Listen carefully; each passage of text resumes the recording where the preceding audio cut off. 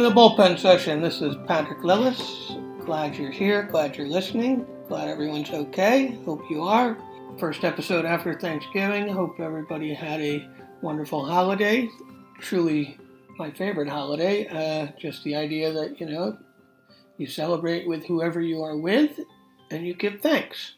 That's the premise that I take to it. And this year I'm really grateful. I have a lot to be thankful for. One of the things I'm thankful for, is that the pandemic is ending I don't know if it's ending, but it feels like I say that we're 3/4 back, which means in the theater industry that we're in person, we're starting to move forward with socializing and seeing people after plays, and there's a little bit of momentum or a movement, and it seems slow and steady, and I'm thankful for that. And today's conversation is with Tim Errickson, artistic director of Boomerang Theater here in New York. And Boomerang is, it's an institution in indie theater. It's 23 years old, and I'm thankful to have the conversation with Tim. Actually, it was great because he's been around doing his own theater company for that long, but also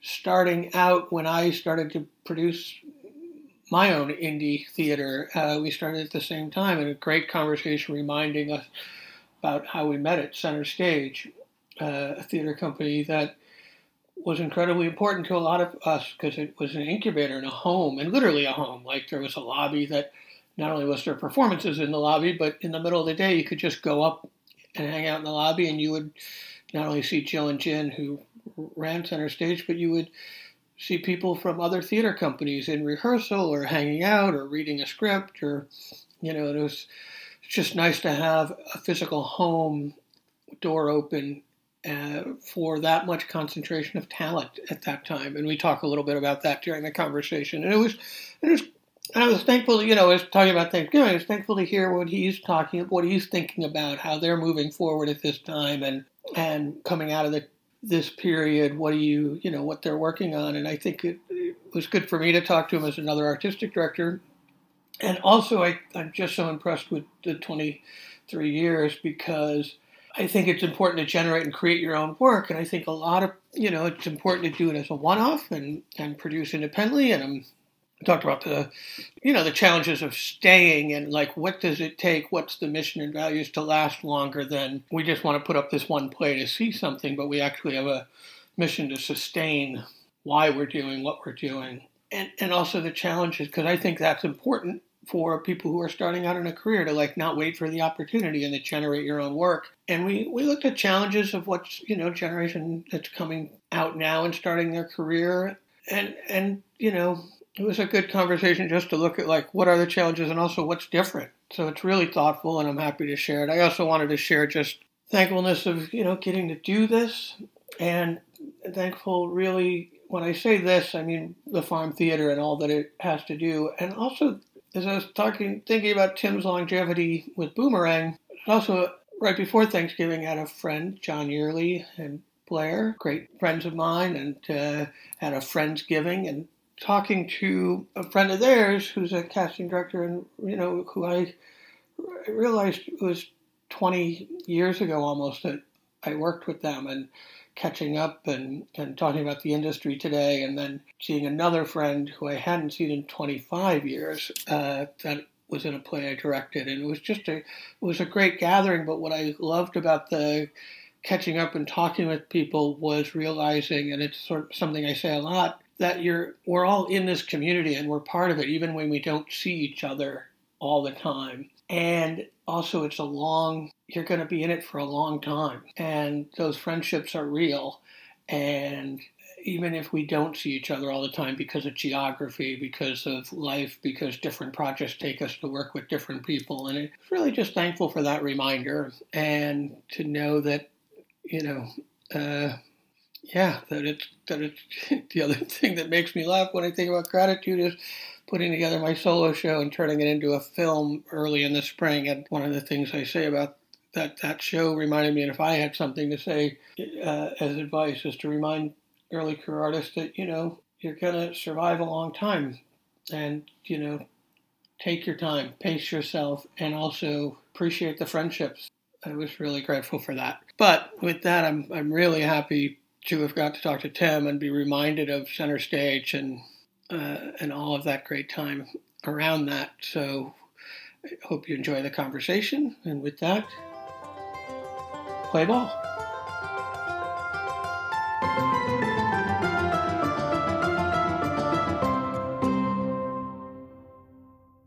We sort of had a plan for Comedy of Errors as sort of the canary in the coal mine for how we would be able to produce at this particular time, based on how to keep our actors safe, how to keep our audience safe, how to rehearse with constrictions and audience with restrictions in terms of space.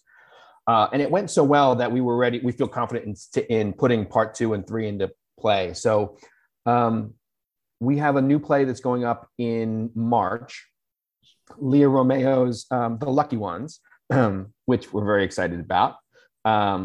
And she is a college collaboration alum, and I'm happy that we're going to be able to both get a chance to have worked with her a little bit this year. Yeah, she's a great collaborator, wonderful. A great writer, obviously, but a great collaborator. And I'm excited that you're doing your play. Yeah, me too. And it's a wonderful play. We did a reading of it before pandemic, obviously in the Hinter times, and it was just so well done. And it's a play about two women at its center, and sort of a story about women's friendship and the evolution of women's friendship as they age and as they sort of change careers and statuses, and high status, low status, and how that flips at times based on a variety of different factors. So it's also very funny. So we're doing that. And then coming up in May, we're doing Adam Krar's play, The Karpovsky Variations. And that is a play about a young woman who is the daughter of a family of musicians, of klezmer musicians. And the family is sort of far flung around the world, and they happen to catch up with each other in airport lounges as they're all flying off to different places. And so the daughter is trying to connect with all of these uncles and fathers and grandmothers who are all over the world, and sort of trying to find her way as a musician or as a daughter or as a niece or as a human being, when all the things that tether her are often far flung around the globe. And how does she sort of connect to those things? And that's coming up in May. So it's a busy spring. And where are you doing the play? Where's Leah's play going to be? Leah's play is going to be at the Chain on 36th. And then Adam's play is going to be at the Art New York Theaters on 53rd Street. Nice. And yeah, I sort of was asking because of the idea of moving indoors and producing and all the, you and I talked last week actually on your show, and just the challenges of producing at this point, of the unknown of who your audience is, who's coming back, who's ready, and hopefully by March that'll be fluid and worked out.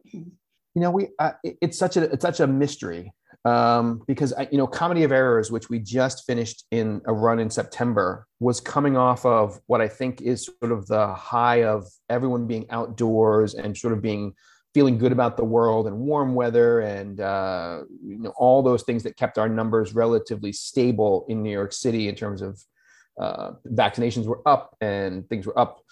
As we get into the winter, I just don't know, with everyone being indoors and shorter days and more darkness. And I don't know how the audience is going to feel about coming indoors for a show, but we're going to give it a shot and we'll see what happens, Yeah, well, I'll be there. So you have one ticket. Well, fantastic. I sold one ticket then. Great. One ticket, guaranteed. But it is brave and a commitment, because we're talking, you and I acknowledge just even the challenges for Broadway and off Broadway and getting people in the habit. I'm hoping that the muscle keeps getting stronger for people to show up. I'm going to jump back a little. What was the inspiration for starting, for saying, hey, I want to do this company and I want to be in New York and create work?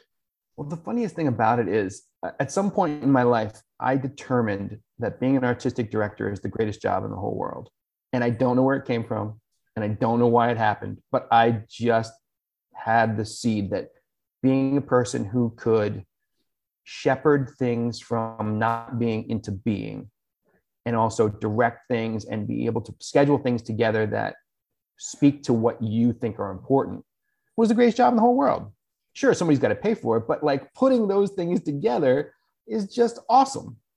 And as soon as I got out of college, I started a theater company with some friends, and it lasted, I think, 3 years. And it was sort of, okay, this is what it means to be out of college and sort of do a theater company. And like, everybody's so excited when you're 23 and 24 and you're like, yeah, we're in it. We're all going to be like, in it all the way. And then at 26, 27, they're like, this is great, but I really would like to make money or get a job or whatever. And so that ended, and I came into the city, and I was working for a theater company downtown, and I missed that idea of being able to have a little bit more authority and control over what I wanted to present and when I wanted to present it and how it was going to work. And so sometime around 1999, I was just like, I think I need to go back and bring that part of my vision of it into fruition. And so I gathered a bunch of people. And I had also seen at that time in New York City, there was a lot of history lesson from the old heads coming. But at that time, there was a lot of outdoor theater. The Lower East Side was still very fervent in terms of storefront theater. And so there was a lot of sense that you could just, if you had a couple of $1,000s, you could do anything you wanted to do, And I just thought, well, I have a couple $1,000s. Like, let's throw it at something. I'm 26. I don't need it really. Let me just throw it at something and see what happens. And at the time, Guerrilla Rep was a big company, and they were doing a lot of work in Washington Square Park, and they were doing free Shakespeare outside.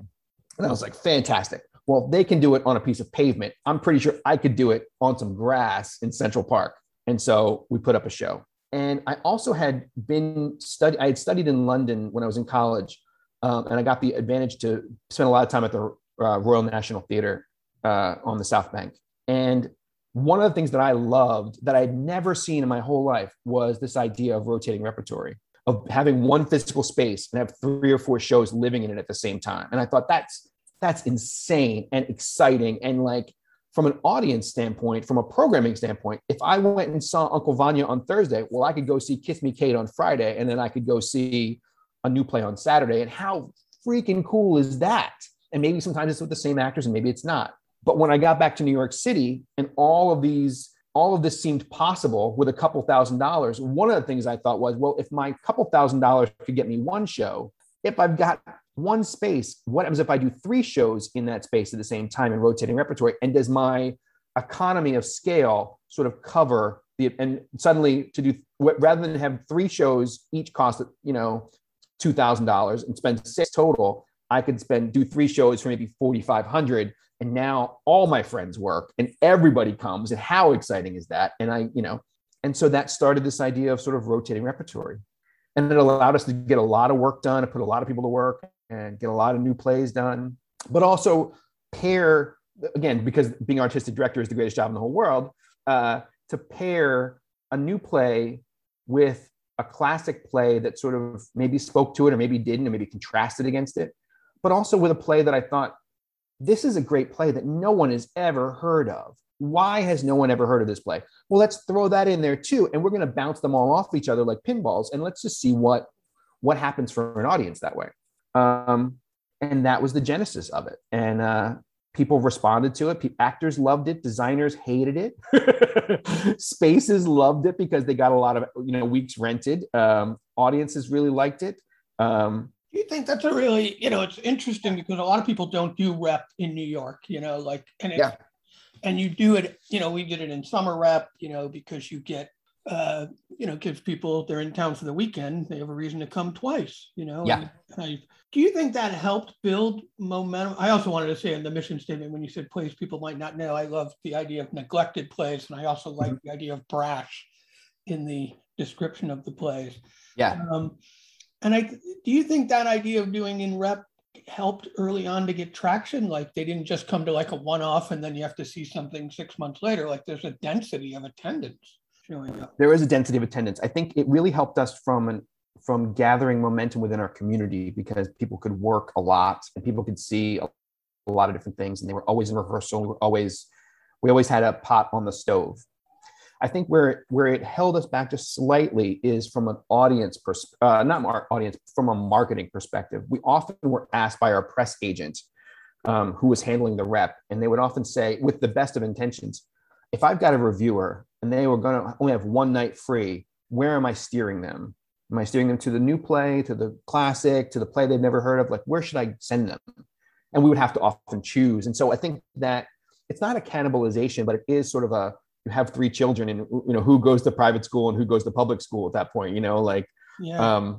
And so I don't think the industry is always set up to handle that on what was at the time, and it still is, a very small scale, right? They only have 4 weeks to catch it, so they've got to come 3 times, and isn't that a challenge? So I think it's interesting, and it's a very noble experiment that has paid off in a lot of ways, but also has its limitations. Yeah, it's really interesting because at that time, when you say that, I was actually one of the questions, very inside baseball for the two of us is the create right at that moment was the birth of also Martin Denton starting to doing reviewing online and sort of getting reviewers, because now major reviewers aren't going to these plays, the more independently produced, right. Unless some real lightning in a bottle gets struck, is hit. And we don't actually have a source for those reviews happening anymore because now there's social media, and so people are sharing information and connecting that way. But there was a time at that point when it was, who do I steer the reviewers to? How do I? And that was a great way of just promoting indie work at a low, budget for $4,500 was getting a place to say this person saw it and said it was good and getting it validated. Yeah. And I'm not sure what's happening now. I'm like, how do people find? And I'm not sure they were finding plays then either. There's a lot of self-promotion of those reviews. You'd get it and then tell it. I don't know how people, are finding. I don't know how people are finding things. An external audience, right? An internal audience, I think, gets all the feeds and gets all the email and does all those things and word of mouth. But the external audience, when 2010 or so, when we really lost like coverage from Time Out, and we lost coverage from Martin Denton and Rochelle at a certain point, and we lost, they've been replaced by small things, but nobody could really replace those 2 big behemoths of coverage. And show score was a thing that was trying to happen for a minute. I think we're still finding a lot of traction with sort of audience extras and Gold Club and trying to do things like that. But I think it's a challenge. I think it really is a challenge to market. I was thinking about that because I was thinking about how you and I was thinking about the next, the people who are starting a company. I think you and I are pretty comfortably entrenched in an indie theater community from that period of the last 20 years. And I'm like, how do artists who are starting out, what is it that they do to find to ripple the effect for that community to grow? And we don't have to solve that right now, but I'm glad I'm glad that you acknowledged you don't know either, because there are these little things that are trying, but nothing got the traction of Time Out. Right. Once upon a time when I first moved, it was The Village Voice, and then it was Time Out, and then it was Martin Denton and Rochelle, and then they really solidified a community. And the New York Innovative Theater Awards felt like an outcome of that. And I still haven't figured out how to grow it, because when you talked about the first company you started, I'm like, the average company lasts 3 years, and then people do exactly what you said. They're like, I'd like to go it's a lot of work to build a company. I'd like to go start a career. And I don't have an answer on that. I just was interested to acknowledge and to hear your thoughts on it. And I like that you say artistic directing is the greatest job in the world, because I think that's why I started a theater company. I wanted to do that. And exactly for the reasons you said, is to bring something that didn't exist before to fruition and for a reason, and putting it in contrast with another play. And now you're really doing that. You're doing that with all the reading series, all the development of new work. And what do you think motivates you to do that? What do you think motivates you to keep initiating doing the 2 new plays you're doing? It's so funny because I think every every time I get to a point where I'm like, well, I'm kind of out of new plays, right? Like we had new plays to do, and we produced them, or we read them, or we got them ready, and we did them, and well, then we'll just get through these 5, right? And that'll be the new plays we're going to get through. And then you get to the 4th one, and 5 more have popped in, because there's so many exciting things that people can write about. There's so many good writers out there, so many people that need an opportunity to get their work in front of people. And there's so many things that I think for me at least, ask really interesting questions, especially right now when we're in such a volatile time, politically, socially, all these things. There's always something and a new ideas for someone to explore. And so I find that I'm every time I think I'm going to run out of new plays that are really exciting, there's another one out there that I that grabs me and says, "Oh, you gotta do this one. Don't sleep on this." Yeah, I'm being selfish on the question a little bit, because I know that you're living large financially on the Boomerang theater. Oh yeah, of course, yes, totally, yes. You see my palatial mansion, yeah. Yeah. When I say the inspiration, that's because I'm thinking about people who, you don't have to think about the audience, but I'm thinking like, oh, I want to start a company. I was just out of college with this year's college collab, and somebody asked about being an artistic director and how to do that. And, I talked about what was useful to learn, but then I talked about the realities of raising money. And, it's one thing because it's artistically, yes, all of a sudden the next artist comes up, the next 5 plays come up, but that means 23 years of raising money. And 23 years of saying, oh, we're going to go to the chain. We're going to pay the rent. We're going to put it down. We're going to hope people come. Yeah. Yeah.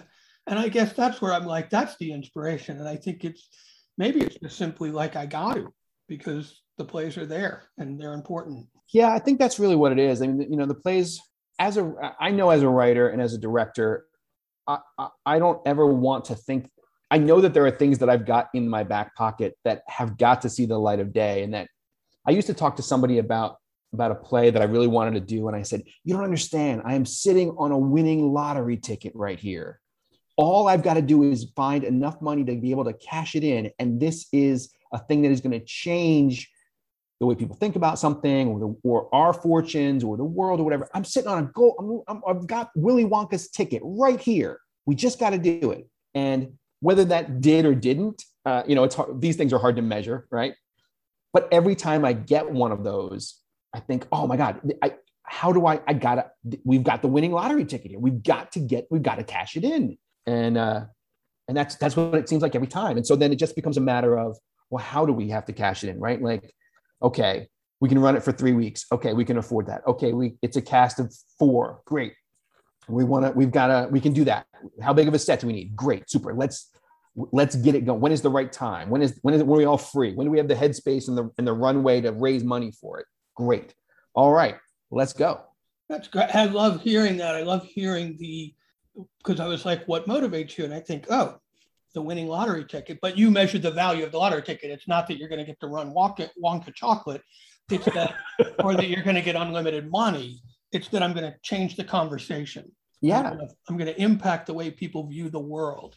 And that I heard is the motivator. And that's great because, if that's not there, why do the work? And what's fun about it too is, even when I think, oh, I've got the winning lottery ticket, this is going to change everything, I am still always surprised about what actually changes when it's done, right? Because I think, oh, I'm going to do this show, and then 1,000 people are going to see it, and then they're going to be like, oh my gosh, now I think differently about this particular topic or issue or story or whatever. But often I don't always anticipate, well, look at what the actors get to do. Look what the designers get to do. Look at how this has been changed. Like the ripple effects of doing it are so unpredictable and exponential that that's what's so exciting as well, because you think you know what's going to happen and you never know what's going to happen, Yeah, I agree. I think it's funny when I talk about the College Collab project, initially the impact was, well, we're going to develop a play through multiple productions. That play is going to be good. And then I realized, oh, that next thing is like, well, that playwright's going to grow for 1.5 years of development. They're going to grow. Never thinking until we actually put it into practice of like, oh, it's Miracle Grow for the students. It's, and the Yeah. conversations that happened for the year and a half and the ripple effect. And that's exactly it. And you don't know because, maybe you change 1,000 people, maybe they all go out and become advocates into the world to create social change. Yeah. I was just on a webinar, I think last week, because I was, aside from the artistic standpoint, I'm also doing grants and the financial things and all the things that I have grown to find super interesting over the time. And one of the things, it was a podcast about measuring impact for grant applications. And I was like, okay, great. This is something it's very difficult to quantify in the arts. And one of the things that they talked about was factoring in qualitative versus quantitative results. So quantitative being, hey, we did a show, 1,000 people saw it. It ran for 13 performances. It employed this many people, and we paid out this much money. We had a budget of this. We had ticket sales of that. Very numbers. But the other side of it that is so hard to account for in the arts is that ripple effect of 1,000 people saw it. They went home and talked to their friends about it, or they went out for drinks about it and talked about it. And now that idea or that how long it stuck with them. What did they think about the next day when they had to make a decision or think about an issue or relate to another person? And that little thing was just a little extra shading of color in their brain or their soul or whatever it is, like that changes things. And it's impossible to quantify. And yet we know that it's a thing that happens. It's a magical thing that happens. And it's why the arts are so hard to fund, honestly, right? Because we can't tell anybody. Yeah, because it is not quantifiable is interesting, because if you're doing it in numbers, 1,000 doesn't seem that big, right? But you're creating, and this is the thing that I think is very important.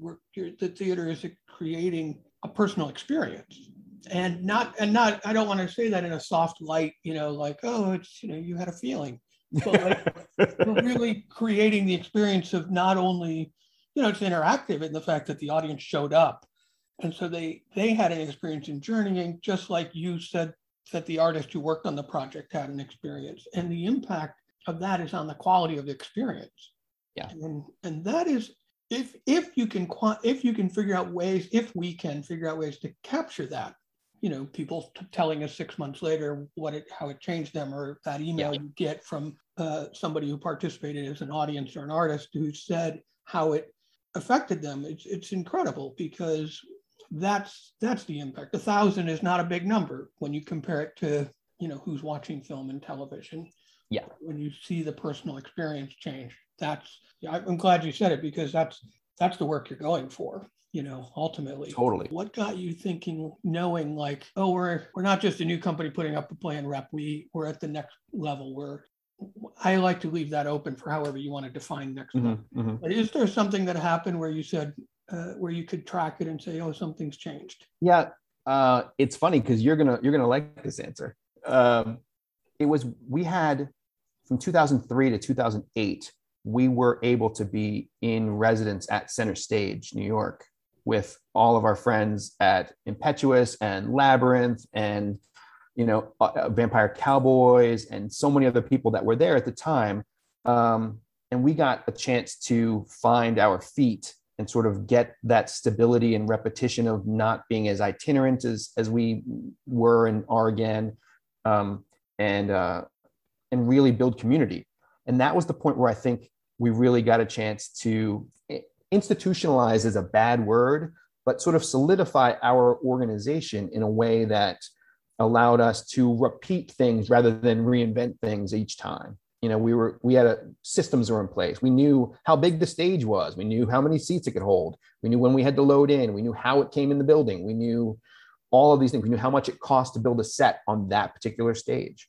And it allowed us to, in a way, put some of those things on autopilot, because we knew exactly what those challenges were. We had solved them already, and we could take on new challenges, and that was huge for us. It still is. I mean, I don't think we'd be here today had we not had those 5 years of 3 plays in rep, and the audiences that came with that, the artists that came with that, the recognition, the reviews, all of that. I mean, I think that's, so the credit goes to Jill DeArmond and Jin Kim, and everybody who came through that space and allowed, put their shoulder to the wheel and allowed us to grow. And it's true. It's very funny when you brought me immediately back to that, and like seeing those calendars on the wall with green writing of like Boomerang, Vampire Conquest, and like who's scheduled when, and and not only and Jill and Jen, who now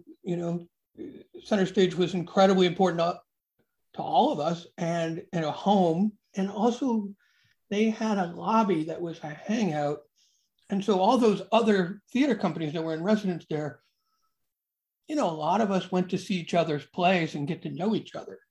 And that all of a sudden is a bond to build off of, which is different than we're going a one in, one out. We're going to go do a show at Art New York, and the next one we're going to be over here, which is happening right now, which is what, that's the value of the residency.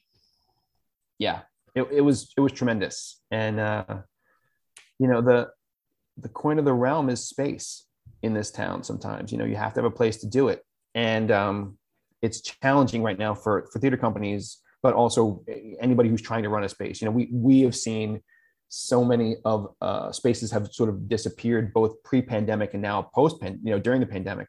So the fight for this real estate to keep theater alive is always challenging. And it's one of the reasons I really wanted to do a show at the Chain, because they are my friends. They've been struggling. They were in Long Island City. They moved to 36th Street. 36th Street became a real tough area for a while during the pandemic because of a variety of different things that happened on that street with hoteling and homeless and also the absence of foot traffic, because there used to be a lot of yes, exactly. So the ability to do a show there and bring people back to that space and give them money. And I often think, like, I'm sure you do too, like, all right, if I'm giving my $10,000 to somebody when I'm going to do a show, who do I really want to give it to? I don't always want to give it to, I'll give it to the Chain and feel really good about it. We don't have to say who we don't want to give it to. But you don't want to say to those people, but yeah. And honestly, everybody's good, but like I have my choices, like. No, but you're right. Every time we spend money, you get to choose where to spend it. And it is, what's so great is at the independent level, what is viewed as a little bit of money is really valuable to the people who get it and put it to use. For sure.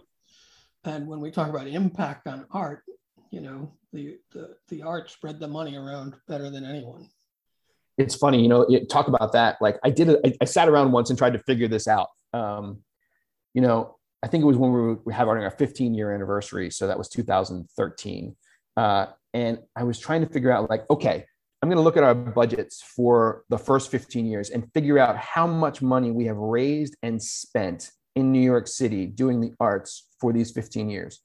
And it was close to like $250,000, right? Because we were doing, and that's just a stupid number, right? I don't have that much money, but somehow over the years, people donated and we sold tickets and we bake sales and beer nights and whatever the heck, right? Like before you knew it, if you have 15 years at $50,000 a year, you're getting close, you're putting in some numbers at a certain point. You're putting in, you got 15 years at 50 and you're at 75, you're at $750,000. And I also think what's interesting is I immediately want to see, like, look at Boomerang's website for anybody who's listening, because the amount you do for that amount of, that's not a lot of money. It's a lot of money to me and you. We don't have tons. But for a theater company, one off-Broadway production might be $250,000, or and yet all that money, the $750,000 is circulating. You're raising it, but it's circulating. It's going into the artists. It's going into these spaces that support independent artists. And I think that's the thing. It's sort of that joke when you're starting out of, like, everybody passes the same $20 bill around. Yeah. But in a way, that is what funds the artist, because it stays, and then the ripple effect of the 1,000 people who come to the play go and eat on 36th Street, which is why that is a thriving, safer community. When those independent theaters popped up on 36th, 38th Street, you know, the rehearsal studio at 520 and, you know. Yeah. Yeah. All those so valuable to those neighborhoods and so valuable to those artists and so valuable to the city. With that residency and that 5 years and that getting to the next level, because because of all the things you said, systematic, you know, being able to create a system for things, building relationships. What do you think you carry into the room now when you're thinking of whatever the room is as an artistic director? Sometimes it's fundraising, sometimes it's talking to a new artist about working with you or whatever, but whatever meaning I don't want to answer it for you. What do you carry into the room with you that you didn't in 1999? I think I have a lot more faith in people than I did. Not that I didn't have faith in people, but I was thinking about what I would carry into the room. And I think that when I was a lot younger, I often thought that what I needed to do was come in and sort of lay down the law, right? Like, here's the vision. You're going to fit into the vision. We're going to make this thing the way I hear it and the way I see it. And that's going to be, you know, you're going to love the way we do it. You know, like this brash confidence of this is the my way or the highway sort of idea. And I think that part of that probably was dealing with younger actors and who often, you know, were sort of finding their feet as well as I was finding my feet. And how are we doing this together? Somebody had to know what was going on.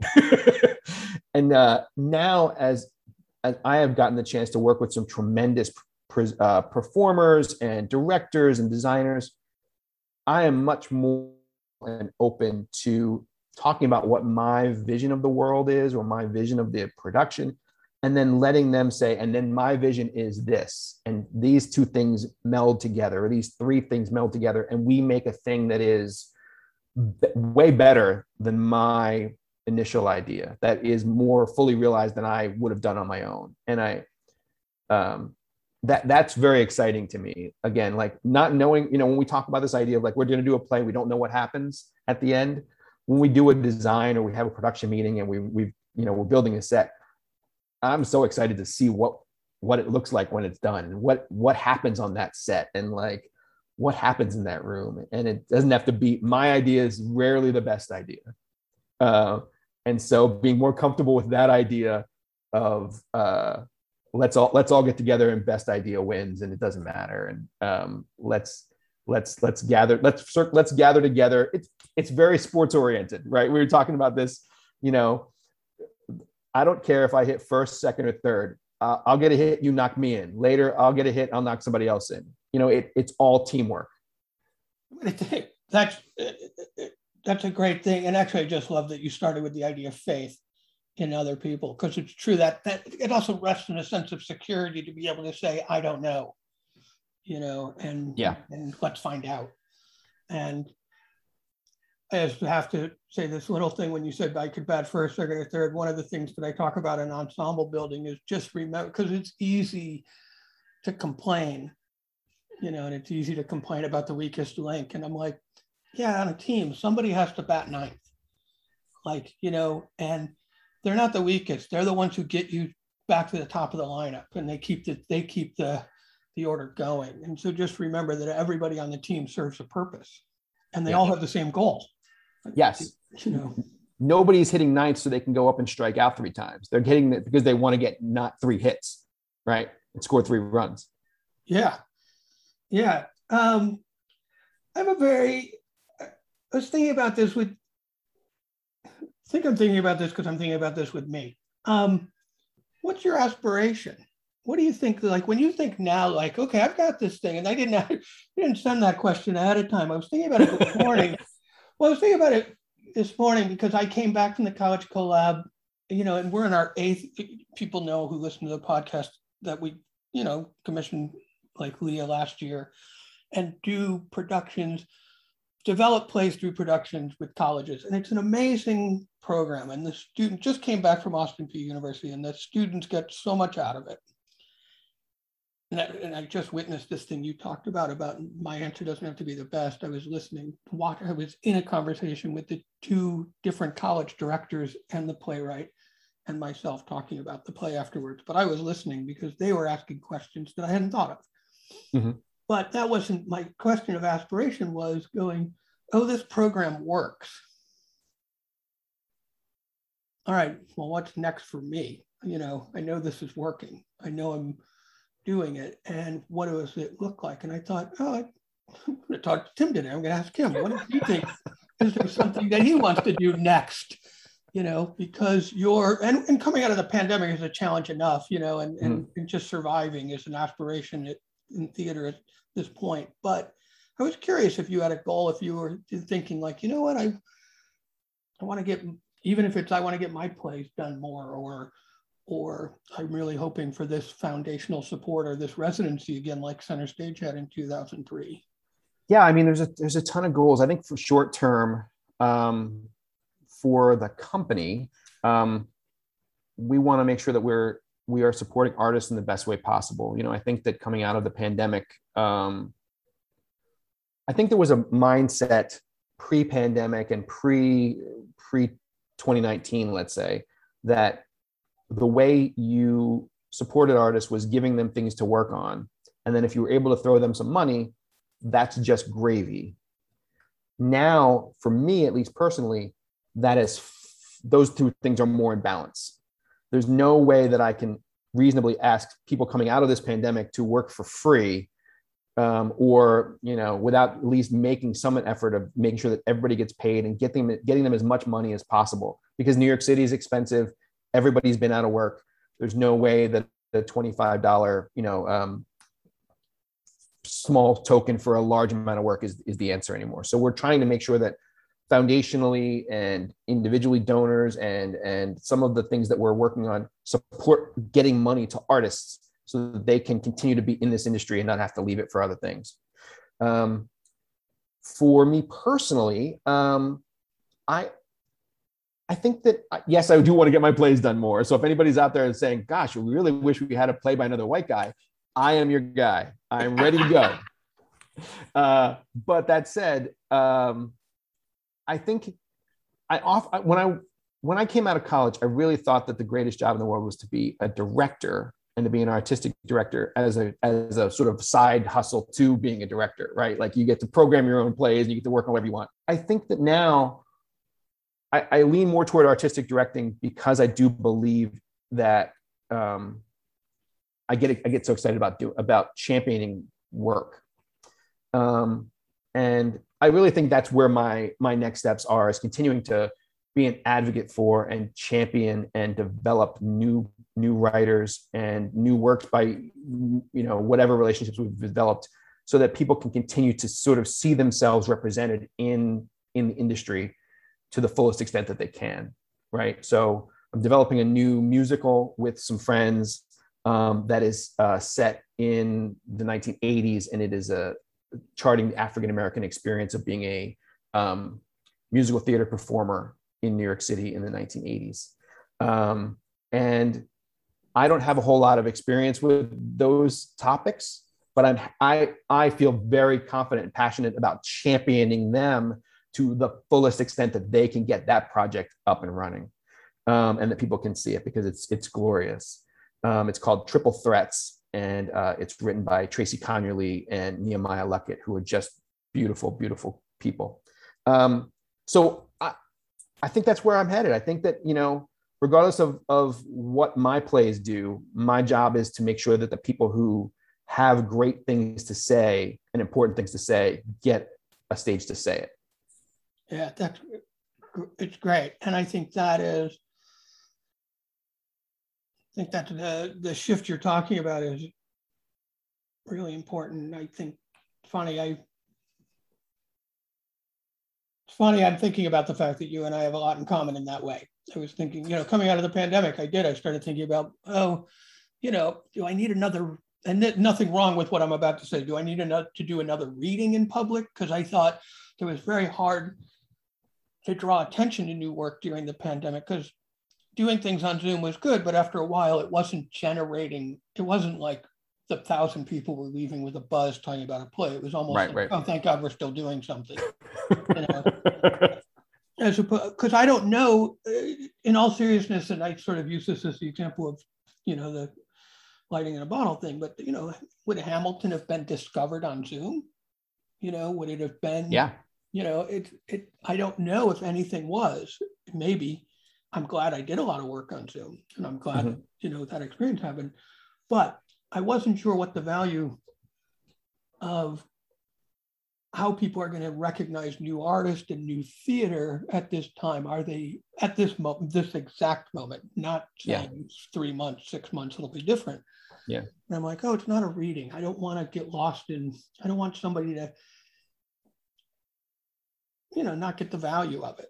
It's one thing to hear your play is valuable, but sometimes you're doing it to promote your play. And I want to make sure it's promoted right. But I thought about that money for opportunity is like, right, that's what people need at this moment. They need a way to figure out how to stay in the game. Yeah. And, I was talking to a producer friend the other day, and he was saying, oh man, I hate Zoom. I'm done with Zoom. We want to get back in the room and all that. And I think we're never going to do another Zoom production. And I was like, well, I think that there is value in figuring out what are the things that Zoom can give you, and what are the things that you can make better with Zoom, that you didn't, a friend of mine was doing a production of, I think, the Oresteia or something very early on in the pandemic. And they were doing live performances every night on Zoom from their houses, with staging and with depth of field and with costumes. And there's a lot that can be done, I think, that can be beneficial, that isn't just boxes and heads reading off the other side of the screen. And so exploring what those things are, I think that there's still value in, because as it doesn't always get back to the money, but here it does. The economics of a Zoom production are so comfortable for new work to happen, right? It's very low risk. So what can you do with it? You've got it's not a golden ticket, but it's a coupon. You know what I mean? Cash it in, That's right. And I have found it incredibly valuable for play development over the past year and a half. Yeah. Because also, the farm can work with people in Seattle and Denver and Montana, as well as Brooklyn, and, all sitting around on the same table, metaphorically, the Zoom room, and reading the play, hearing the play, talking about the play. And it is incredibly valuable. And it's the coupon to turn in later when you want to figure out how to showcase and promote that to the world. Yeah, it's not an either or. It's these things can complement each other in some way. And we just have to determine how we want them to go together. They're two different things, and they can both be on the table. Great.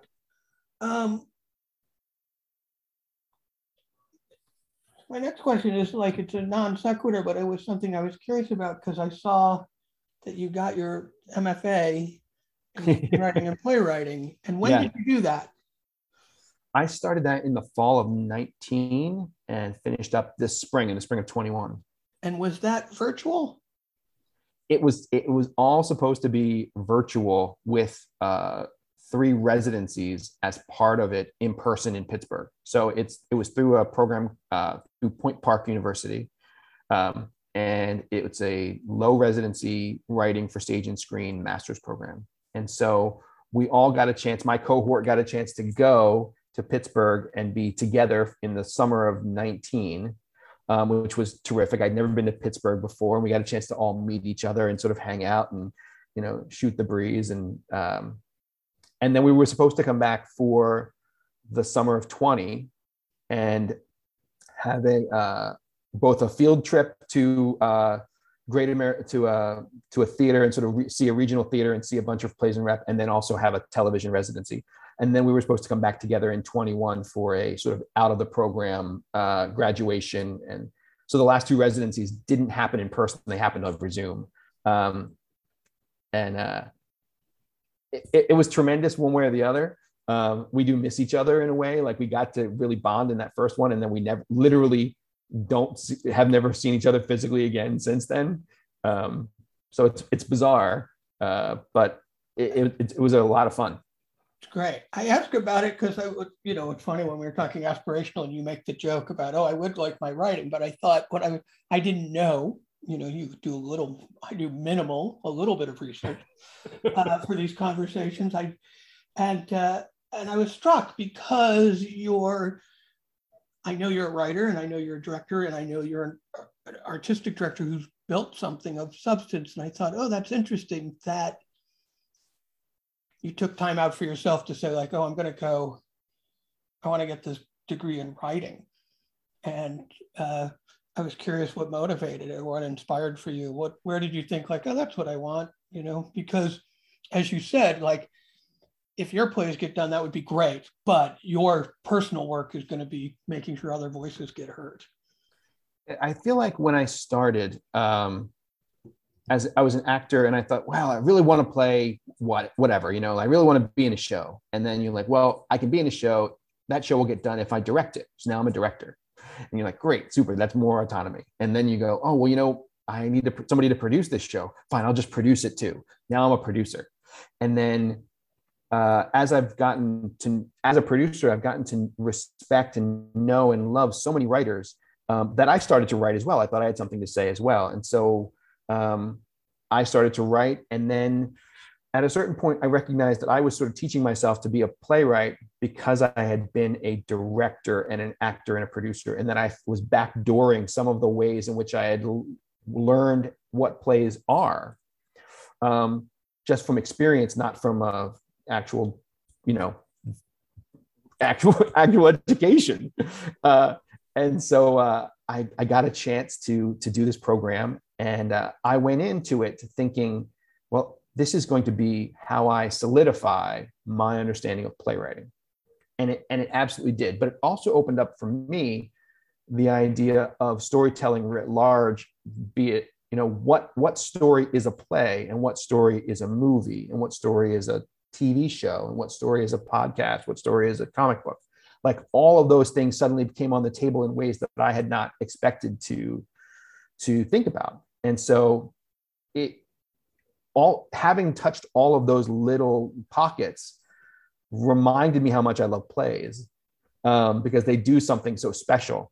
And it also reminded me that the things that plays do are built in a way that is different than we build a movie or we build a television show, and to respect them, to respect those things that make them special, and not try and say, well, where's its third act turn, like we would for a movie, but to allow, things like, Andy Baker's The Flick to sort of be just like idiosyncratic and special and unlike anything else, and like let it do the thing it wants to do, rather than try and make it into a formula that people understand because they have to sell it.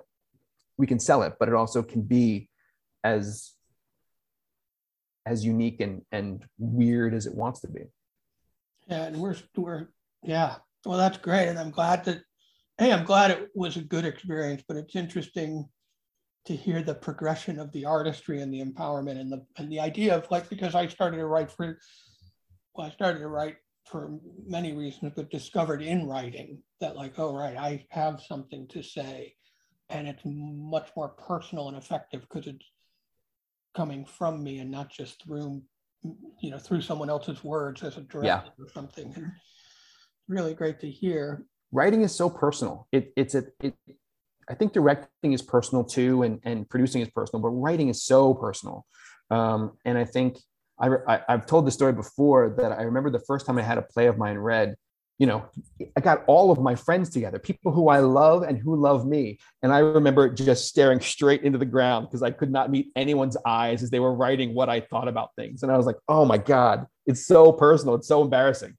And, that was the moment, I'm sure I turned beet red, and like, I'm sure you probably found this as well. Like that revelation, that reveal of where you are in the world and how you are emotionally, physically, psychically, whatever, is so different than other things. And so it's healthy, and it's also like terrifying. Glad you said it's healthy. I think it is healthy, cleansing. Yes. And yet hilarious, because every play is completely autobiographical, even though you created this fictional world for it to take place in. Right. Before we wrap up, I'd love to, this conversation has been great, and I really appreciate it.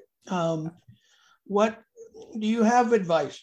Anything you thought, hey, I would say this to myself when I was starting out, or I want to share this with people beginning their journey now, or I went to my alma mater, my undergrad alma mater, Hofstra University, in like 2011 maybe, and to speak on a panel of like for as a person who would come through the program and speak to undergrads and stuff. And I remember being so effusive that what you need to do was outwork your competition, right? And I think like put in the hours, make sure that everybody thinks they're talented, but very very like rah Coach Taylor, every sports metaphor we've ever had, like you need to get in there and you need to hit baseballs until your hands bleed, and then you're going to know what it's like to hit fastball. Like, and I think everybody in the room was like, I think he's a maniac. I think he's lost his mind, because that doesn't sound like the arts. That doesn't sound fun. That sounds like it doesn't sound creative. That's right. Clear heart, clear eyes, full heart, can't lose. Right, exactly. Yeah, we need a little more clear eyes and full hearts than broken down and crumpled on the sidelines and pulled hamstrings. That said, I do think there's a value in sort of the Malcolm Gladwell 10,000 hours sort of putting in time in a way that feels like you have some muscle memory of what it takes to do it, right? And sort of, my wife is an actor, and she often goes into auditions, and if they're spaced out, one in May and a bunch more a month later or so, she will often have to remind herself that, oh, I've done this before. Yeah, it's not nerve-wracking. I know how to walk in the room. I know how to walk and talk. I know how to say hi. I know how to smile. But that disconnect of the muscle memory with space in between sometimes can throw people, right? And so I think you do have to put in enough to love it enough and find the love in it that you are cool putting in your hours, reading your plays, and like not getting sucked into Netflix, or like, putting in writing for an hour, or whatever it is that connects you to the thing, so that you feel you've got some muscle memory and some juice going, that you can have something to say and have an idea when you get into the rehearsal room. You're comfortable and ready to go because you're not scared of it, because you have put in all the time it takes to know what a curveball looks like. And you're not like, oh my God, what the fuck is that? I've never seen a curveball before, or I don't know what it's like to go into an audition, or I don't know what it's like to go to to write a play. Try it all, and then find the thing you love and put in some time on it.